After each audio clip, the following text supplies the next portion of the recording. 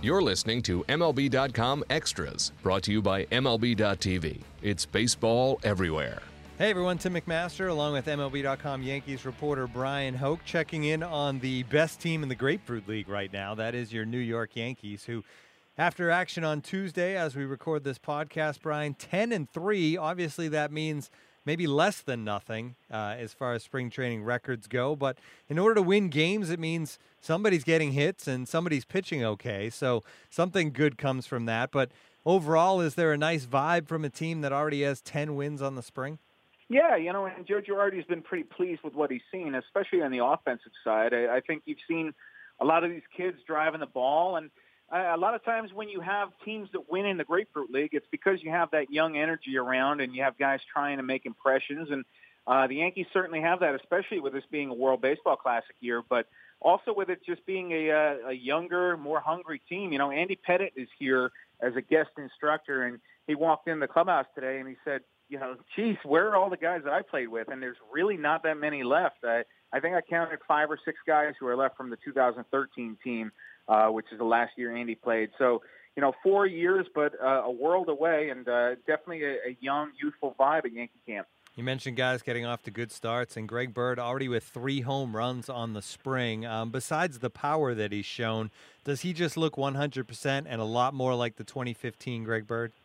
He does, and you actually teed me right up to go into another Andy Pettitte story. He corralled Pettitte and had him go on the backfield. He said he hasn't really seen enough left-handed pitching this year, so they had one in camp and said, hey, would you mind throwing to me? And it's kind of like a father-son game out there, but they both seem to enjoy it. He said he was driving the ball pretty much all around. But, yeah, Bird has looked completely healthy, and it makes you wonder, they signed Chris Carter to this deal, and it was $3.5 million, and it seemed like a good deal for a guy who hit 41 home runs last year. But now you're starting to wonder where those at-bats are going to come from for Carter, because Bird is clearly going to take the majority of the at-bats against right-handed pitching, and if he keeps this up, he might take it against lefties too. So probably bad news for Chris Carter that Greg Bird keeps hitting, but it's great news for the New York Yankees. You got to be careful when you let Andy Pettitte go out there and throw a little bit of batting practice. He may want to make another comeback.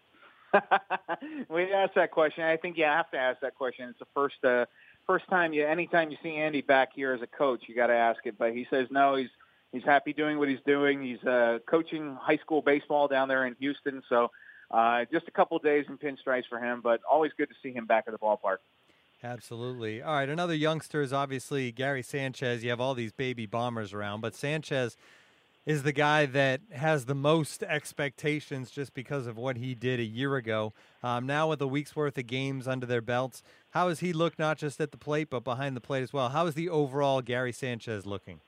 He looks terrific. I think that, the Yankees came into this wondering what Gary Sanchez was going to be after last year, and that was historic. Nobody had ever seen anything like it, but he looks like he's picking up right where he left off, and even more impressive to me than the bat, and he does have a few home runs, and he's driving the ball, but I really have been impressed with his defense. It's better than I thought it was going to be, and it's better than I even saw it to be last year. His throwing has been sensational. He's got such a strong arm.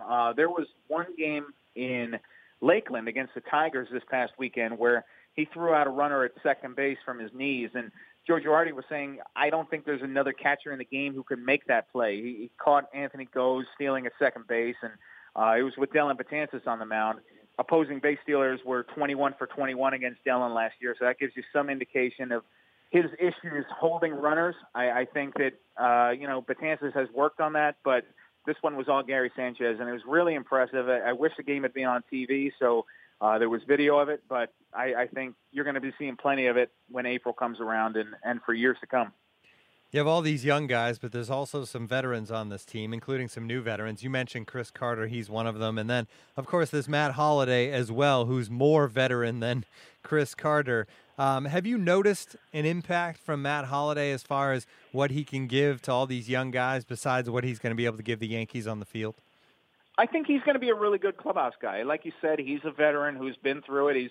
He's played on World Series teams, and he's got a lot of winning in his pedigree, and obviously comes from a baseball background. So this guy knows what to do in between the white lines. And I think that we've asked a lot of questions about Holliday and how is he going to transition at DHing, and And then I don't really think it's going to be too difficult for him. He'll get some reps at first base, I think, and in the outfield. But really, I think his value, especially the fact that he's going to be DHing and he's only on the field about eight minutes a game, he's going to be in that dugout and in that clubhouse and talking to guys. And he's very approachable. I think that if guys have a question for Holliday and, hey, how did you do this, or what was this like, or what should I do in this situation? He's almost like an extra coach for the Yankees. So I think he's going to be a good value for the Yankees, not just the power, and he has shown it, especially in batting practice. He puts on a show out there. I didn't expect that from him.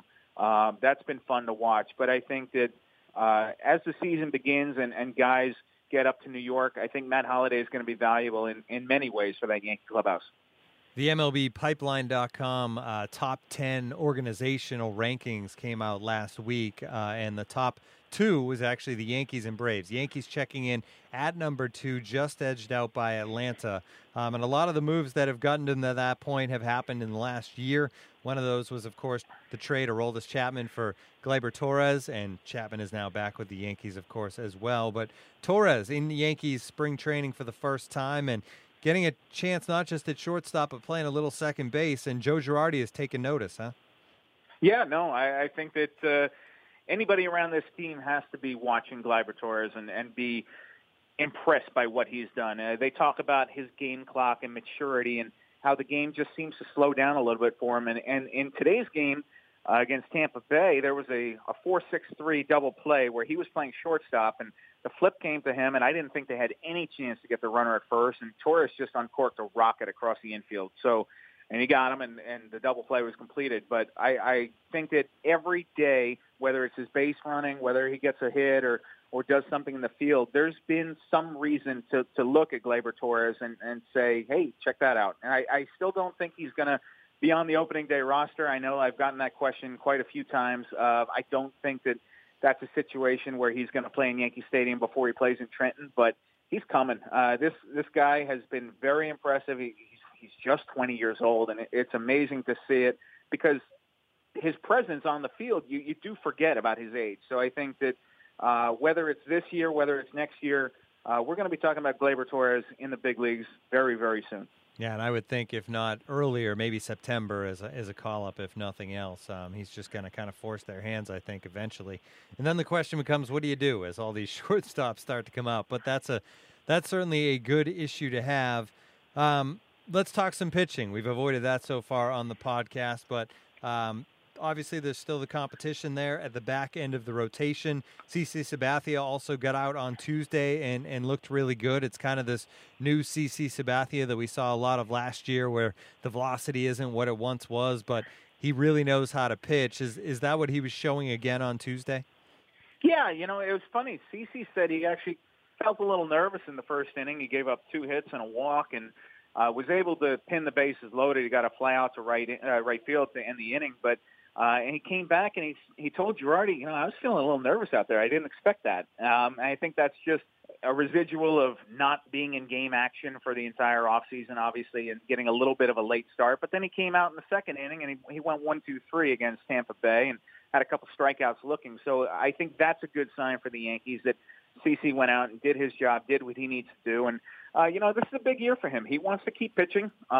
This is last year under contract with the Yankees, and I think obviously the future is uncertain what it's going to be in New York, but I think he wants to go out and prove that he can continue pitching. He's only 36 years old, and I know that's old for a starter, but look, you saw what happened on the starting pitching market this past offseason.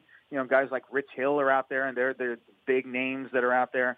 It's a little different this coming year, but CC Sabathia wants to prove he can keep pitching, and I think he's completed that transition from a few years ago where he had to learn how to pitch with diminished stuff. He came up as a hard-throwing guy who was in the high 90s, and he had to kind of adjust there. And with the incorporation of the cutter and change-up, and more relying on that, he's completed that transition. I think that you don't look at him as an ace anymore, but if he can be a solid number 3 or number 4, that's plenty good for this Yankees team, especially because they've got 2 unanswered questions at the back end of the rotation. So It's big. The three guys that they have locked in right now in Tanaka, Michael Pineda, and CeCe, if they get good years out of all of them, it's going to be huge because, as I said, they have so many questions in the other spots.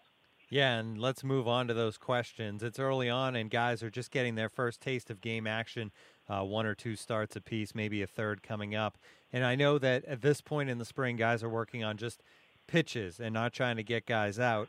But at this point, has anybody taken a lead at all as far as those 4th and 5th starter jobs?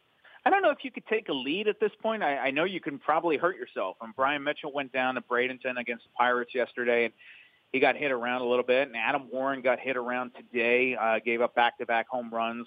Otherwise, pitched okay, I guess, but he completed 3 innings. But I think what you're going to start to see is some blips here. I think guys are settling into their grooves. They're going to have some trouble. I think Warren was saying at his locker, on some level, you kind of want to have some trouble here and prove you can get through it. You don't want to go through spring training and be terrific and then have your struggles in the regular season. But the problem with that is these guys are fighting for jobs. So Severino's looked really good. I've been impressed by him this spring. I hit 99 in the start against the Blue Jays.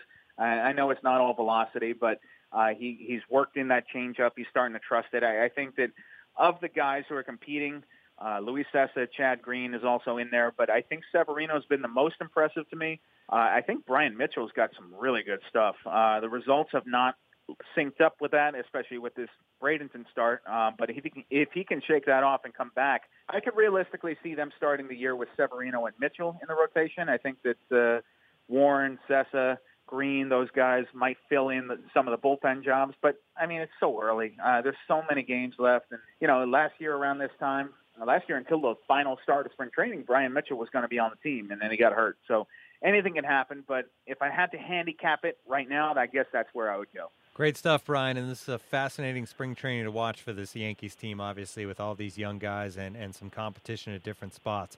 It will continue to be something to keep an eye on. This has been MLB.com Extras, our Yankees edition. For Brian Hoke, I'm Tim McMaster. Tune in again next week. MLB.tv Premium, the #1 live streaming sports service, is celebrating 13 years. Watch every out-of-market regular season game live or on demand in true HD. Real-time highlights, live look-ins, pitch tracking widget, and more. MLB.tv Premium includes a free At-Bat 15 subscription. Watch live baseball on over 400 mobile and connected devices. Watch at home, in the office, or on the go every night on every device.